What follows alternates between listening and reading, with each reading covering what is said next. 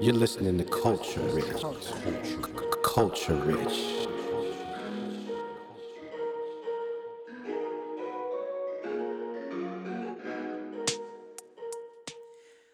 Welcome. I'm Christina Michelle, inviting you to join me for Culture Rich Conversations, an ongoing feature of Juno Afternoon. The suppression of literature that features BIPOC characters addresses the truth about the Black lived experience or is specifically written by Black authors is not uncommon. Each year, many of these books are either challenged or outright banned by schools, libraries, and the media. We're doing our part to bring these notable books out of the shadows. Today marks the beginning of a new series of episodes highlighting banned books by Black authors. Joined by our producer, Natasha Boozer, we'll discuss why this conversation matters, which book we're highlighting first, and how we personally relate to its themes. From KTOO and Juno, this is Culture Rich Conversations. Culture Rich Conversations is underwritten by Mark Stofa and Sarah Hannon, celebrating Juneau's diversity of culture, language, and heritage. The Black Awareness Association would like to take a moment to recognize that Culture Rich Conversations is broadcast from Tlingit Ani. We acknowledge those families who made use of this land and waterways for thousands of years and still cherish it as an important part of their way of life. For today and future generations. Gunalchish, thank you. I'm Christina Michelle. I'm joined today by our producer, Natasha Boozer. And the book we're discussing today is Brown Girl Dreaming by Jacqueline Woodson. Natasha, welcome, and let's get into the conversation. Yes, thank you for having me. Okay, so let's talk a little bit about why we decided to have a banned book club series of sorts. I don't even remember whose idea it was or how we came to it. Necessarily, but I know it's a discussion that we started with Nia D maybe 2 seasons ago. Some of our listeners might recall, and it's such an important conversation to continue. And we thought that we would share this information with you, our listeners, and we're hoping that it might encourage you to also maybe read along with us and to think about these these authors and what their story and their message is and why they want to share it. So, Natasha, sorry, do you want to add anything to that? No, you're good. Yes. So I know that before the school year started, there was a lot of talk about books being banned in different states around the country and different school districts in those states. And I didn't pay a lot of attention to it when I first started hearing about it 'cause I didn't think it would affect my children in their schools. But then one day it did. My daughter, I homeschool my children. I have a fourth grader and a ninth grader, and my daughter is in fourth grade, and she was doing an assignment online, and there was a book that popped up for her to read a passage from. And I clicked on the book, the link for the book that was in the program that her school pays for. And when I clicked on it, it said, "You can't read this book." And I thought that was a mistake. So I went back and tried it again, and it said the same thing. And so I Googled the book, and it's the book we chose today. It's won countless awards, has been reviewed countless times, and has so many accolades. And I couldn't understand why it was being banned. And then I went into the book, and then I saw why. And so I remember thinking, she's in fourth grade. This is a public school, and this book is being offered as reading for her grade, but it's being banned by the school district. So I brought that up to you, and I thought, you know what? Let's just do a banned book club by Black authors. And you thought it was a great idea. And so, that's how I came to being very passionate about this topic and bringing these books to light on our show to highlight these books that should not be banned at all. Awesome. Thank you for that reminder. Now I remember the conversation. Um, and can we talk a little bit about who's banning the books? Because when I think of a banned book, I think of, like you can't get it anywhere. And if you do get your hands on it, it's illegal to read it. Like the word banned just conjures up this image. But that's not necessarily the reality. So, what are some reasons books get banned, and who's banning them? Right. So, from what I could find on my own research, it looks like the books that are being banned now are books that refer to the enslaved and slavery and a time in America when that was the norm. And these books are being banned in elementary schools and high schools, in different school districts around the country. And it's very unfortunate because what's happening is books that should be easy reading and tell the truth about American history are being taken away. And you can find them still in your public libraries, Hmm. um, hopefully, but in the school libraries, they're taking them away. And even online classes are taking them away. And it looks like the administration, the school districts in these states are the ones who write the curriculum and the ones who are banning the books. And it's very unfortunate because any book that has a reference to slavery or the enslaved, or even talks about things that are derogatory towards America, that puts them in jeopardy of being banned. And sometimes doesn't have to be very much Right. to have a book be banned. Yeah. So I also in my research was reading about books being banned because they're not appropriate for the age level that they're suggested for. So like the one you were talking about for a fourth grader, but w- why wouldn't it be still available to like a higher level, like eighth grade or high school versus just completely banned? And I don't know that you know, but any thoughts on that? I don't know the specific reason, but I do think that, you know, you have to look at who you vote for because they're the ones who determine what your kids get to learn every school year. And so if they think that a book is inappropriate for one grade, it's easy to take that next step and just decide, you know what, let's just ban it for all grades Mm-hmm. because that takes care of the red tape involved in saying, well, this grade can read it, but this grade can't read it.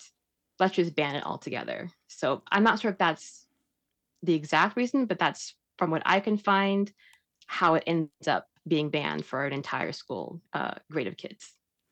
That makes sense, kind of.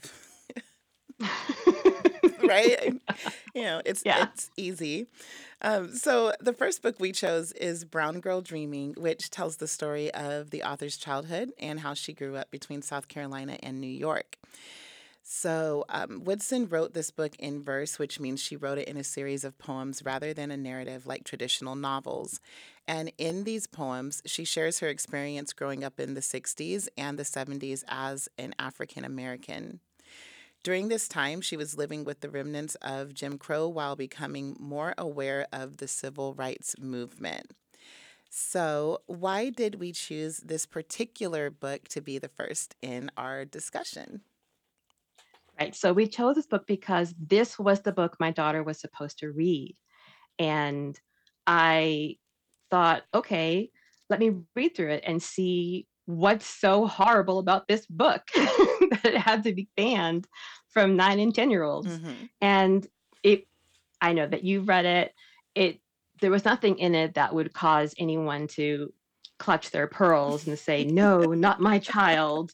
It was actually a wonderful book. And after reading a few chapters or dozens of poems, because there's so many poems in this book, I thought this is a great book. Let's just dive right in, pick the first book that I found to be banned in my daughter's curriculum and go with that. So that's why I chose this book.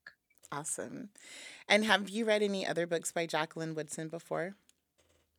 I haven't, unfortunately, but now I am, after reading this book, I want to read all of them. um, it was it was a great read in my opinion. I really enjoyed it, and I was very disappointed in myself for not having read her books before. Well, I agree with you. My first impression of the book was it was a little bit. I'll just say I had the same experience. I didn't hear anything that I thought was shocking. I was still looking for the reason why it might have been banned, and by the end, I hadn't found it. My first impression of the book, I thought that it started off a little bit slow. And I have to say, I listened to it on Audible. And so I think I had a different experience than the one that you may have had if you actually read it. What are your thoughts on your first impression? My first impression, I had never read a book that was written in a story told in this way. Hmm. And I was nervous that I wouldn't be able to stick with it. But it was actually amazing. And I found myself laughing and crying and just relating to her so much. I didn't grow up in the South, but I felt like I was transported there immediately. She did a wonderful job, in my opinion, of painting a picture and drawing you into her story. My first impression was that it was a beautiful way to tell a story, and I was so honored that I had the chance to read it. Did it surprise you that this book was suggested for fourth graders after reading it? So, yes, but not in the way I think people would assume. I Hmm. was surprised because it's so long and it's so many poems. Because I thought it's fourth grade, it's probably just, 7 or 8 chapters and simple reading, but it was actually a lot of chapters and every page was a new poem. Hmm. And I kept thinking, there's more, there's more, there's more. But every single time I felt like, can I even finish this book? It's so many poems. I'm not a big poetry reader, I love poetry, but it's not my go-to. But every poem that I read was like a new window into her history, into her childhood, into her memories. And the way that she writes is so descriptive and conjures up vivid pictures of what it must have been like to be her growing up in the different places she was raised. And I just thought, yes, it's quite long. However, if you're 9 or 10 years old, you're getting an amazing view of what it was like to grow up in the 60s and in the 70s and see America change from Jim Crow to civil rights movement, and what it was like for kids in that age group to have to walk from one way of life into a new one. So I think in that retrospect, it wasn't a lot reading for a fourth grader, but being able to stick with the book for that long, Hmm. that's not fiction. Hmm. That's actually a real story, might be difficult. But I'm glad that I was able to stick with it because it was very rewarding in the end. I agree with you. Why do you think that Jacqueline chose verse format when writing this book? I think it was an easier way to tell her story because it is so sad. There were so many sad moments that happened, whether it was, her parents' divorce or losing people or her mother being away so much when she had to go to New York. I think that if you're writing about your childhood during a time of so much pain and so much struggle, telling it through verse is an easier way than just saying it the way it's normally written. I think it puts it in a position where it transports you there and you get the emotion without having to deal with all the facts that are in that time period. You get to feel it. You get to have it like you're there yourself. I thought it was a great way to tell her story. So, did you end up sharing it with Grace, with your daughter? I did, and I should have thought about it before I just dove right in and shared it with her because I had to explain some things. I had to explain what Jim Crow was because she hasn't gotten to there yet in her social studies class, and I had to explain why they'd have to sit on the back of the bus when there was, white people on the bus. That time period, I had to explain different aspects that she wouldn't have any history with. So I did have her read it. She stuck with it for a couple of chapters, but she's more into more animated fiction stories, science fiction. But when she did sit with it, the few hours that we did do it, she appreciated that I took the time, but she didn't want to stick with it. So I understood. Not her cup of tea. Maybe one day. Well, if you're just tuning in today, our show's producer, Natasha Boozer, and I are discussing Brown Girl Dreaming, which is the first book we chose for our Banned Books by Black Authors series.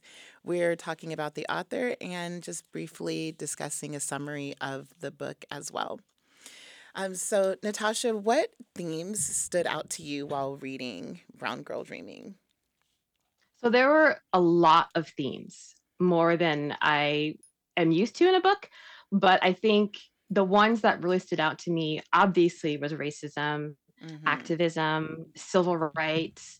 Towards the end of the book, you are introduced to the Black Power movement. Religion was a big part in this book because she's Jehovah's Witness, but then when her uncle comes back from prison, he's a Muslim. And so, she goes back and forth with that.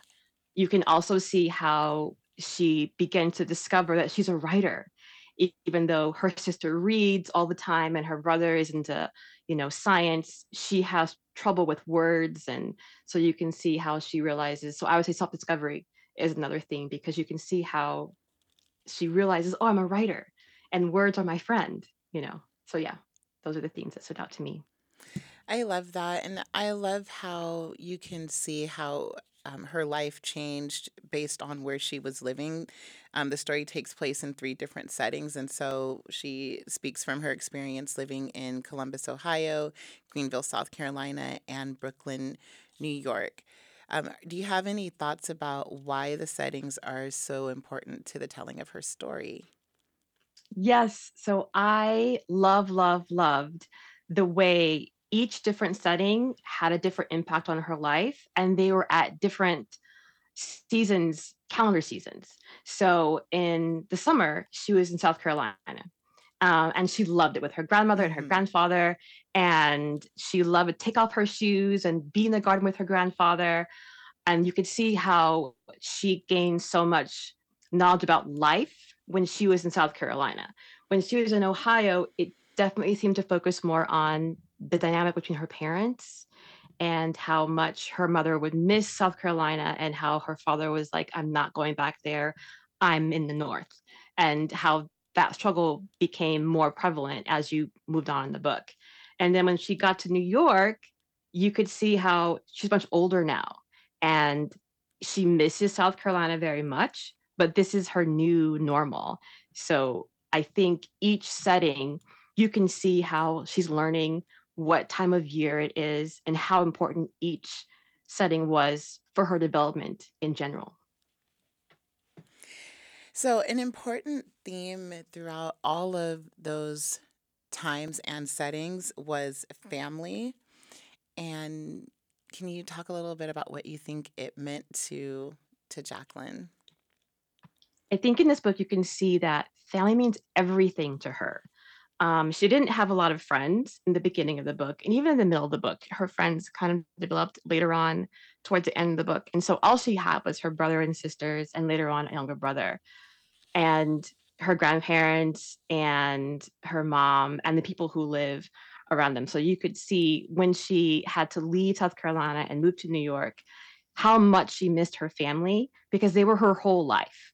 So something as simple as getting your hair washed and putting that grease in there and parting it. That was a whole social event for her. They would have the biscuits and they would sit down and spend time together and talk. And there'd be the grown folks talking and the kids trying to listen and get the grown folk talk, but be quiet so not seen, just not, anything to get in the way. And so you can see how family was a big part of her life. I know how much she missed her dad when her parents divorced and how she clung to her grandfather and called him daddy.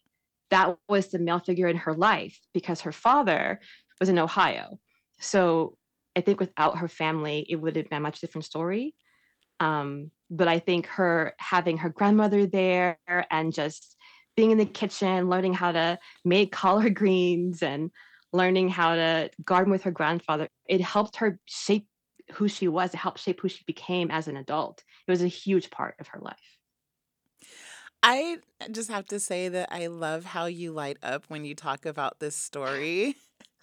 It's really beautiful in the way that Sorry. you're describing it, and the experience that you had in reading it.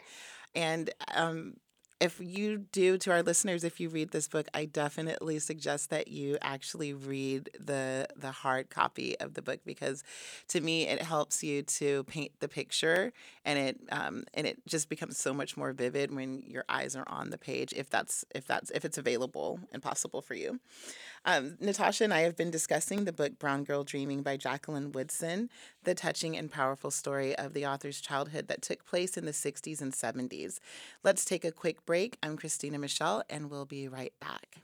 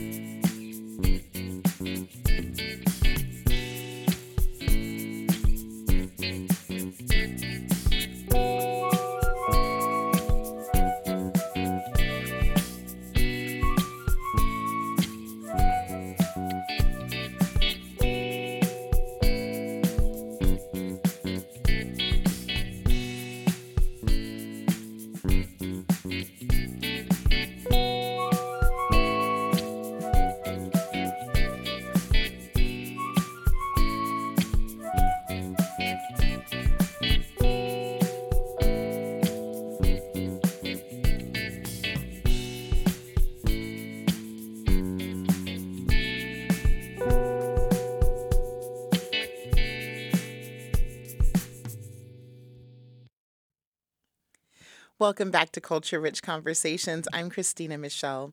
Before we went to break, Natasha and I laid the foundation for the banned book Brown Girl Dreaming. It was written by Jacqueline Woodson, and we learned a little bit about the author and some of her background, and we're just discussing our thoughts on the book.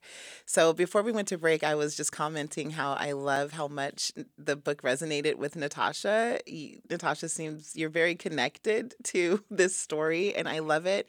And I just have to say that I too read it or listened to it on Audible, and I didn't feel the same connection. And I hesitate to say that because I don't want to negatively impact how someone may decide whether to read it or not. But yeah, I didn't get all of that from this book, but I love the way you're describing it because it makes me want to try again, to be honest. So let's talk about why we think the book was called Brown Girl Dreaming. Any thoughts on that, Natasha? So I think I thought a lot about this question when I first considered it. And when I finished the book, I realized dreaming can be another way of remembering, Mm, because sometimes we dream about our memories. And so when you read at the end of the book, she talks about the process she went through while writing this book. And she said that it was her memories and it was her remembering what it was like. And she had to go back and ask family about the parts when she was in Ohio because she was a baby back then. And she wasn't able to be aware of those memories, but they're vivid for her family. And so she was able to go back to Ohio as an adult and there be able to put memories together. So I think it was called Brown Girl Dreaming because it's a collection of her memories of her life. And that's just so beautiful to me. I love that. And we can see that Jacqueline loves writing because it allows her to create the world that she imagines. What world do you feel she created through her story?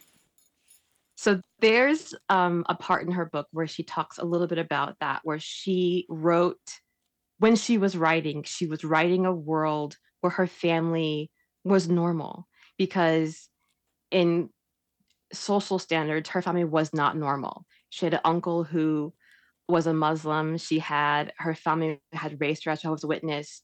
She had a brother who was in the hospital. She had a dad who was in Ohio while she was in South Carolina. So she didn't have the typical, accepted at that time, family structure. It was different.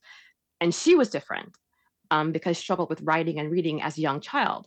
So she wrote the world that she hoped she could have lived in when she was writing her poetry, writing her short stories, making up stories. She wrote a world she dreamed to live in. Do you think that there's an end to her story?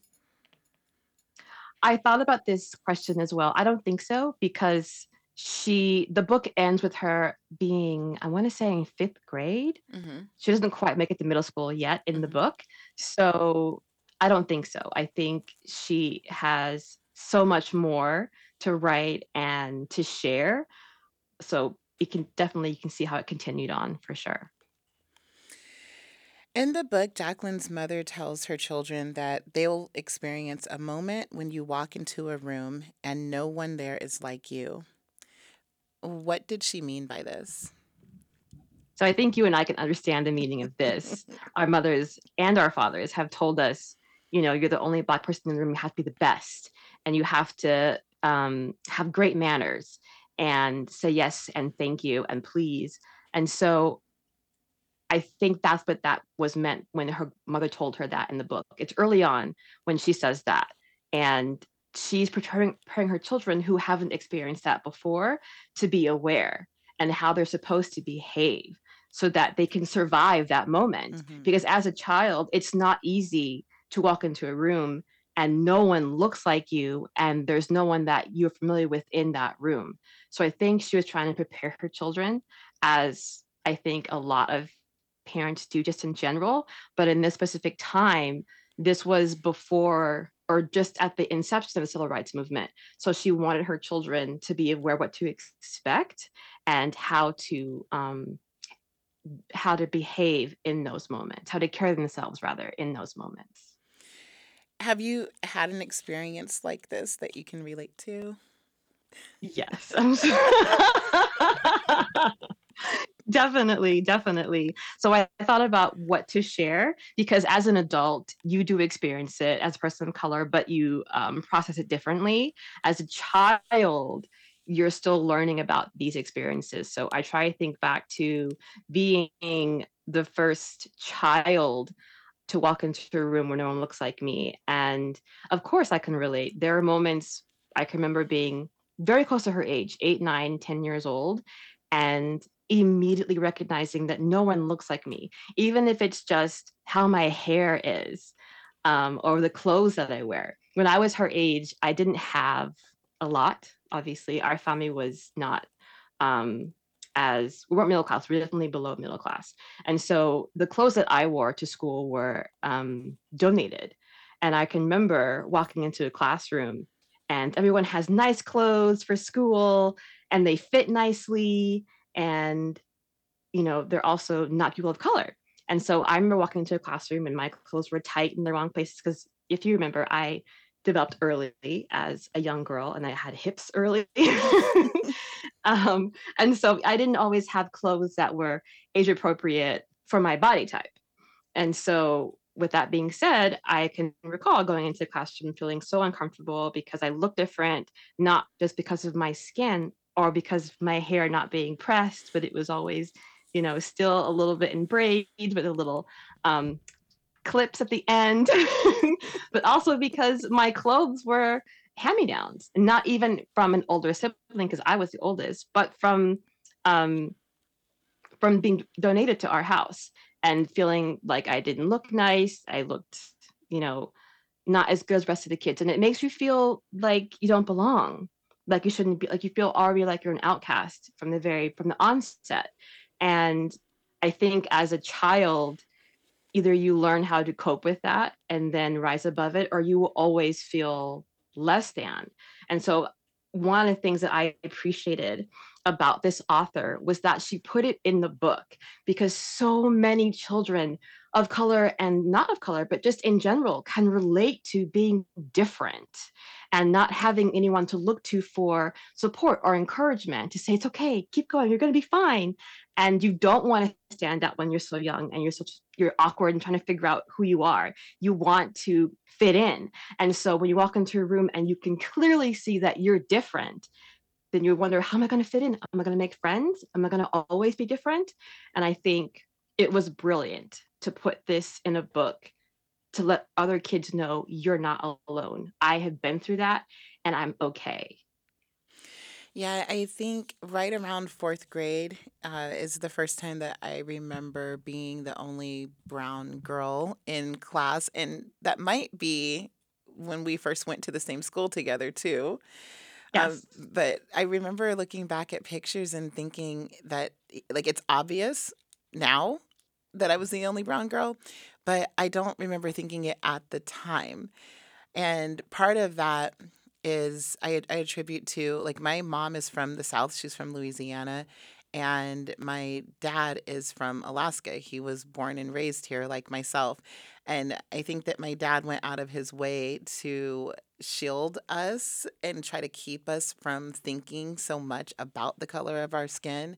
And I think that my mom really wanted to drive that message home for us. And I think my dad kind of tempered it a little bit. And so we didn't really talk about race very much when I was growing up. But I do remember it becoming a big deal when I left Juneau and when I went to California for college. And I remember walking into a classroom and everybody was white. And it's the first time I noticed it because my roommate said something. Like when we came in, we were both black, and we walked in and she's like, "We're the only black people in here." And from then on, it's like it's stuck in my head. And now everywhere I walk into, it's like there's a quick scan and I'm like, "Oh, I'm the only one." Okay. Like, so I agree with you. I do think that it was wonderful for her to put it in the book, especially when it was intended for a younger audience. That it's something that does happen and that it's okay, and that you're okay. So, Tasha, can you share maybe a favorite moment or a quote from the book? And I was thinking about this before when we were talking about it just before we came on the air. And I was thinking I didn't have a favorite quote, but that's actually not true. There is something that stood out to me. And it was when she said, "When there are many worlds, you can choose the one you walk into each day." And I do remember like playing that back a couple times because I was like, "Oh, that's deep." So that's one of my favorites. How about yourself? So the first one that came to my mind was when the book says, or when she says, on paper, words never end, they live on forever. And that line resonated with me in a way I did not expect. In the moment when she says it in her book, she's trying to remember, I think it's her grandfather who passes away, her uncle who's just gone to jail. And those two figures in her life were so impactful for her, and she's lost them. And the only way they live on is in her memories. And this is, I think, also at a juncture where she's learning how to write stuff down. And she's saying, if I can just write them down on paper, they will live on forever. And I was just thinking, yes, I feel the same way about words.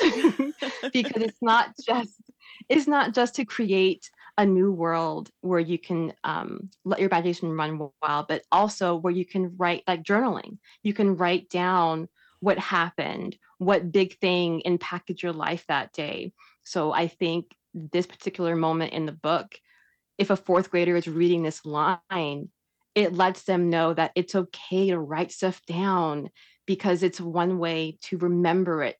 Back that time they didn't have cell phones that took selfies and took pictures everywhere. So you had to write it down. Otherwise, did it even happen Mm. the way that you thought it happened? And so I love this line so much because you could tell it's a turning point for her. When she's writing this book, she writes from the perspective of I think 7, 8, 9, and 10. Mhm. And so also in that way, I see it's appropriate for fourth graders because that's their age, that's their age range. But when she writes this line, it's so impactful because it shines a light on how children have memories and you want to hold on to them. As an Yes. adult, you try to think back to what it was like when you were 9, 10 years old, but if you didn't write it down or someone took a picture or in our generation videotaped it, you would not remember it properly. You wouldn't know that it happened. And so that line stood out in a very big way for me. What's Jacqueline's attitude towards God and religion, and how do you think that they conflict? So I'm curious to hear your thought on this question because you and I are very religious. We love Jesus. And so in this book, she was raised Jehovah's Witness. Mm-hmm. And then towards the end of the book, she also starts to accept Muslim ideas as well. So in her feeling towards God and religion, you can see how she's very conflicted Mm. because, she says, why would a God who loves me take my daddy, who's her grandfather, away? Why would he make it so that my mom has to leave all the time? Why can't we all just, go to heaven together, have, eternity together? Why are people who are in their faith are not going to make it in the end? And she doesn't understand, obviously, as a child, those conflicting ideas. She's very confused by how her grandmother and her grandmother is devout Jehovah's Witness, but her mom, not so much. Mm-hmm. Her mom takes her to church, drops her off, and hangs out with her friends. Doesn't go to church with them, but they have to go. And so I think she's not as serious as, more devout Jehovah's Witnesses and devout Muslims, but she does take from each faith the good.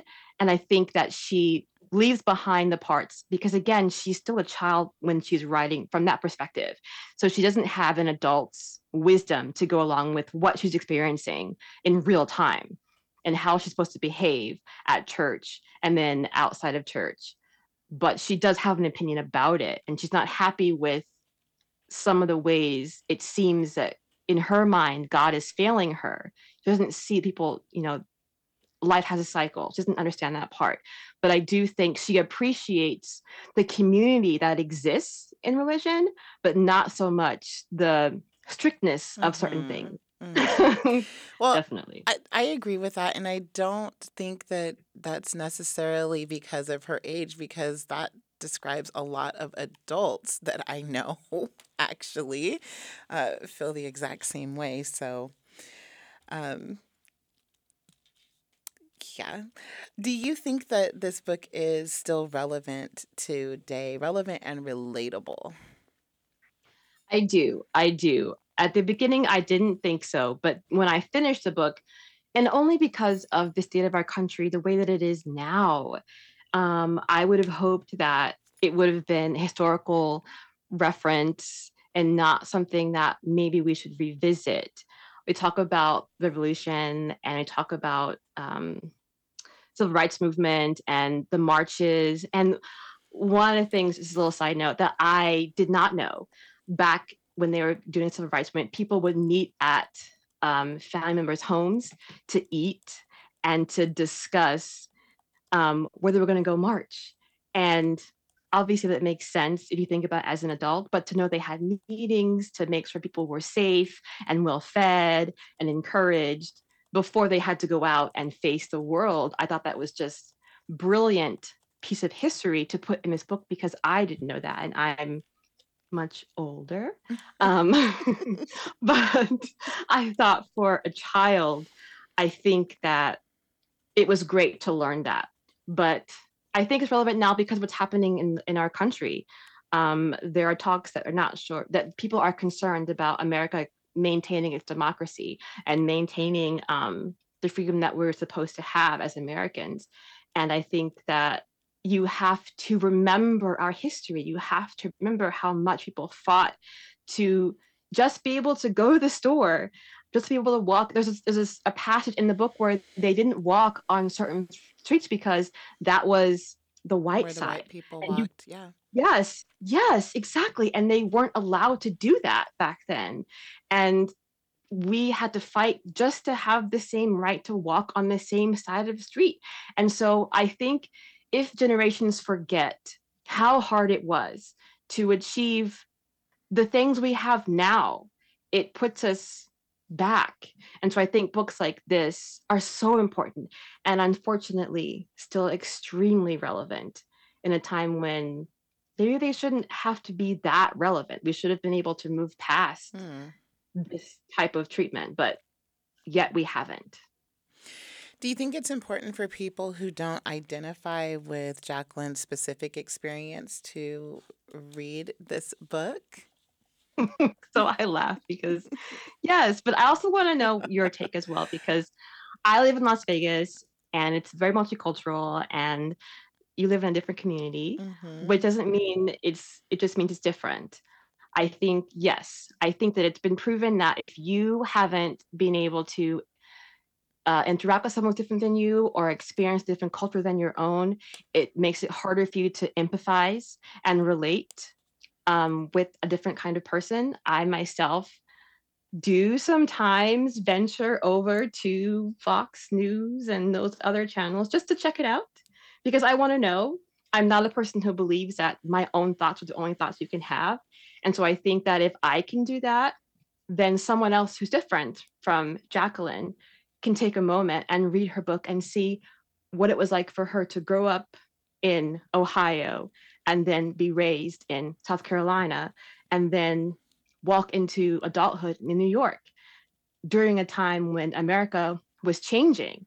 There's a reference to Vietnam in this book, which is so important because you can see how America went through so many changes and how the mind of a young child got to experience it all. And I think if you can look through life through this child's eyes for a moment, then you can see the importance of remembering our past so that it's not repeated again today.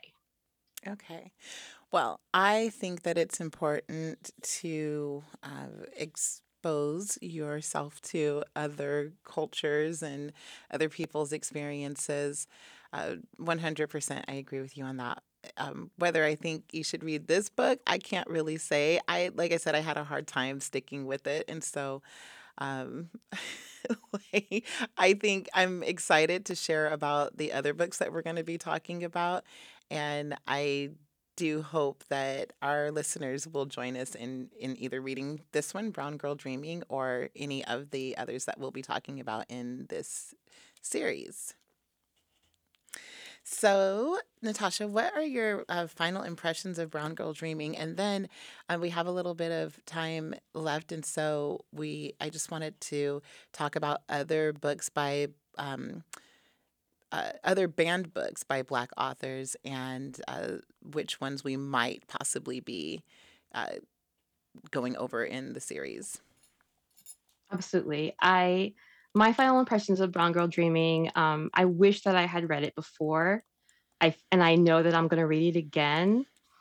I'm thankful that I'm so thankful that I had the chance to read this book at 43. Yes, I'm 43. I'm thankful that a moment occurred where I was able to read a book by an amazing author that told a story that I didn't realize I desperately needed to know. I will definitely be trying again to have my daughter and later my son read this book.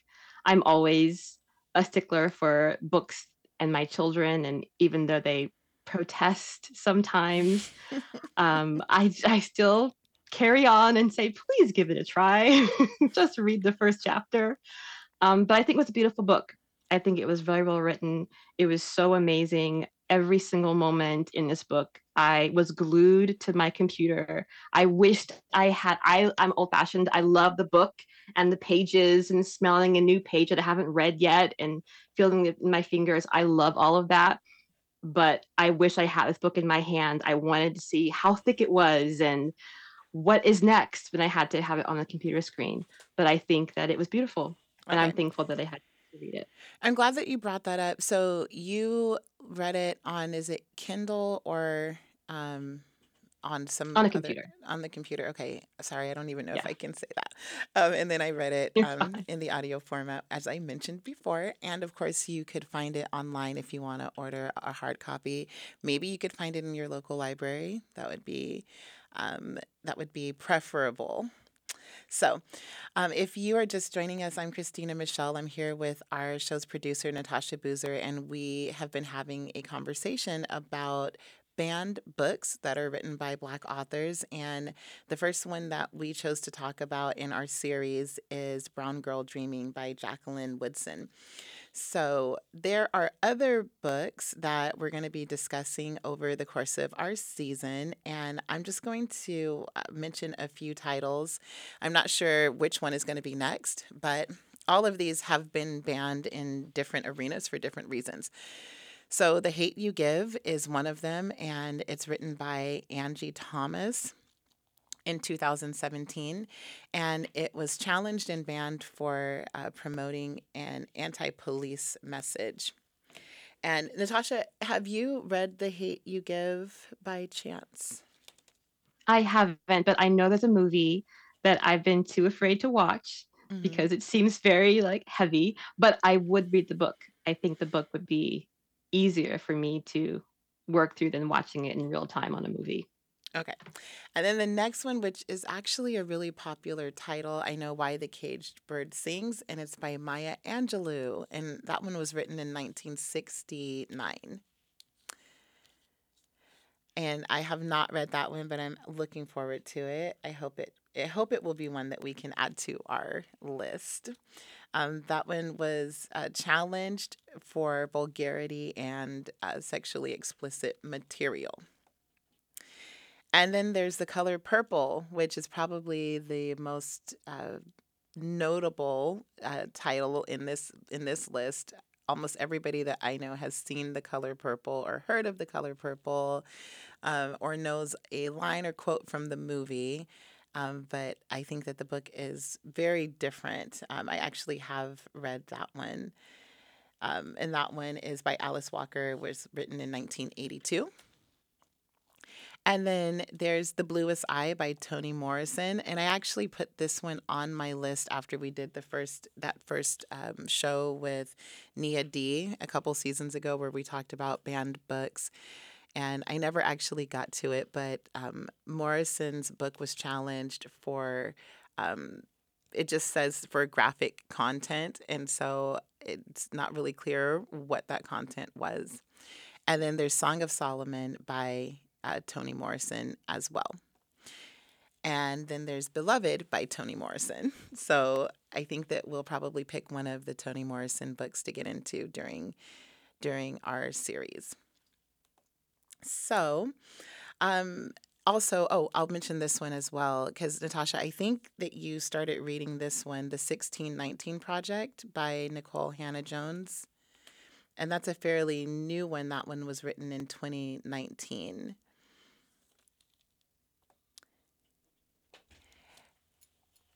Okay, so there's quite a few, and I hope that our listeners will that you'll be encouraged by the conversation that we had today and by this topic to maybe take a look, like do a quick Google search on books banned by Black authors and see if there's anything that stands out to you. Maybe you'll be encouraged or inspired to read along with us or to pick a title that is interesting to you and to read it. And if you do, we would love to hear your thoughts and get some feedback about it. So, Natasha, I want to thank you again for this conversation and for making it just really come alive for our listeners and even giving me a different perspective on the book Brown Girl Dreaming. Our Banned Books by Black Authors episodes will air every month, and we hope that you'll tune in. And as I said, we hope that you'll even be inspired to read along with us or to pick your own titles. This is Culture Rich Conversations. I'm Christina Michelle, and we'll be right back.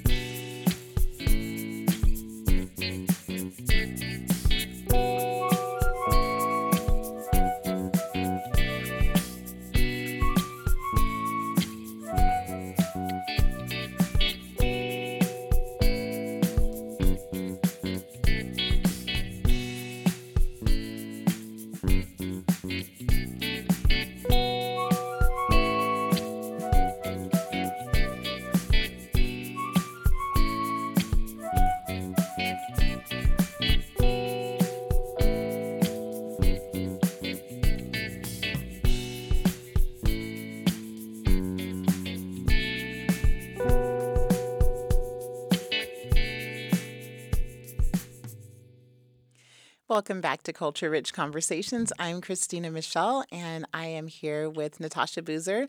And we are just concluding our conversation on banned books by Black authors.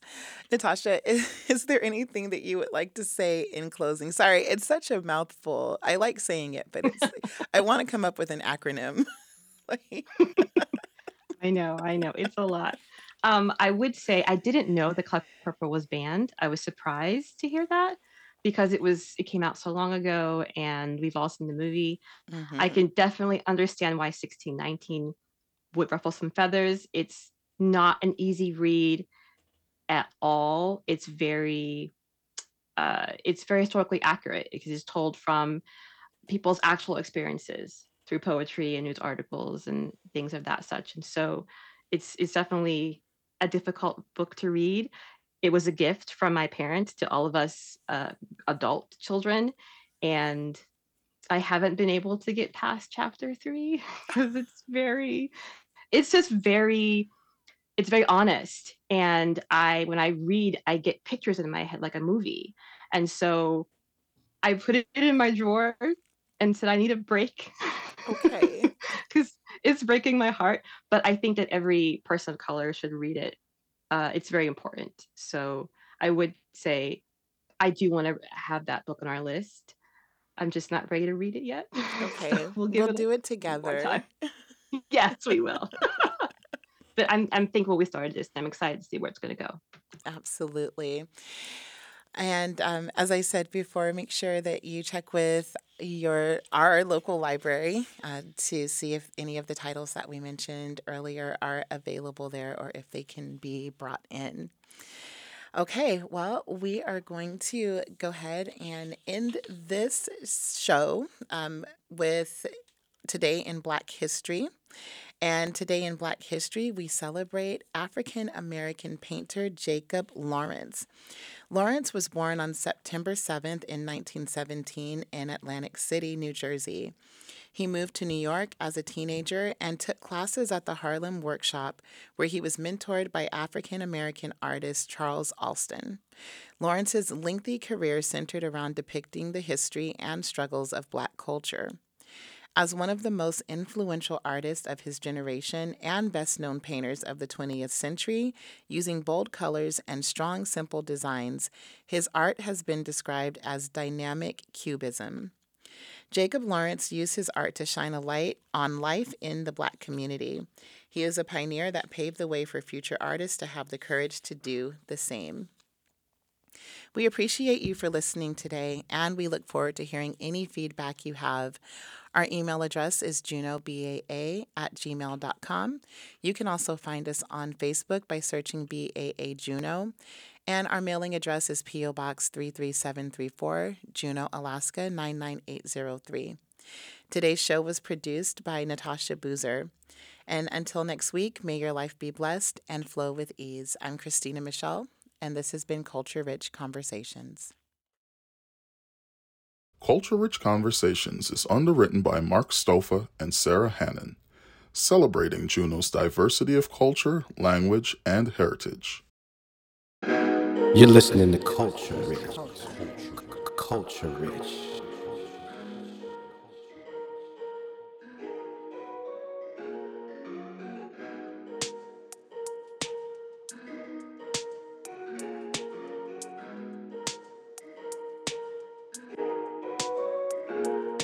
Culture Rich.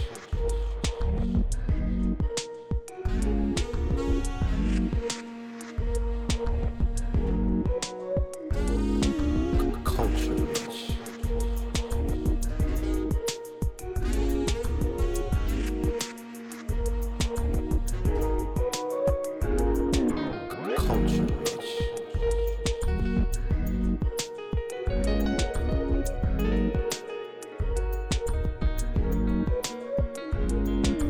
Culture Rich.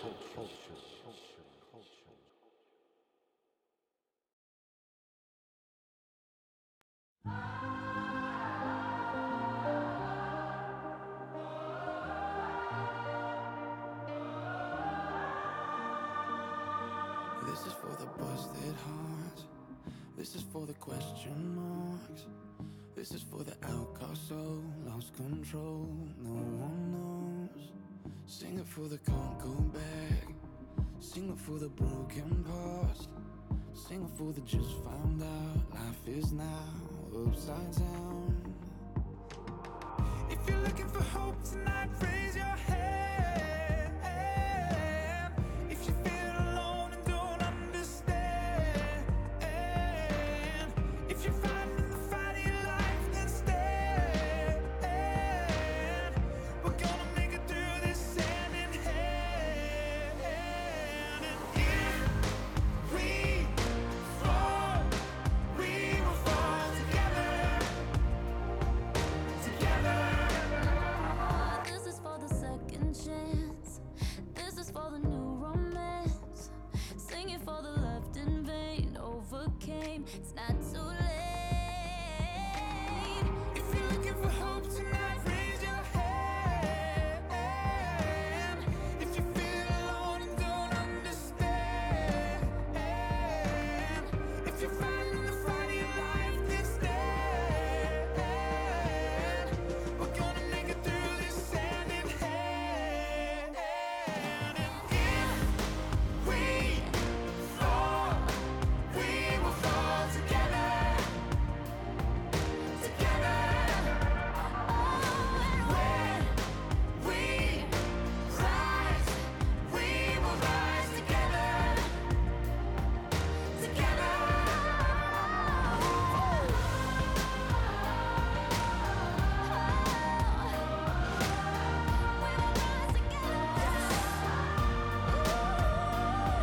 Listen, if you're looking for hope tonight, you're all alone, feeling alone tonight, and you feel you're in the fight of your life, I can promise gonna make it happen. I will be by your side. By your side. In the air tonight. Can you feel it? I'll help you see the light. Whenever and wherever, just as long as we're together. Say we fall, we will fall together. I got you, my brother. I see you, my sister. When we rise, we will rise together. Together. We fall, we will fall together. Take my hand. Help me stand. When we rise, we will rise together. We will rise together. Yes, sir. Together we are dangerous. Together with our differences. Together we are bolder, braver, stronger.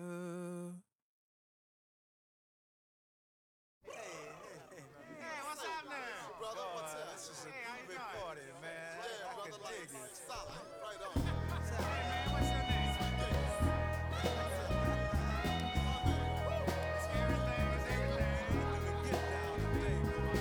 Mother, mother, there's too many of you crying. Brother, brother, brother, there's far too many of you dying.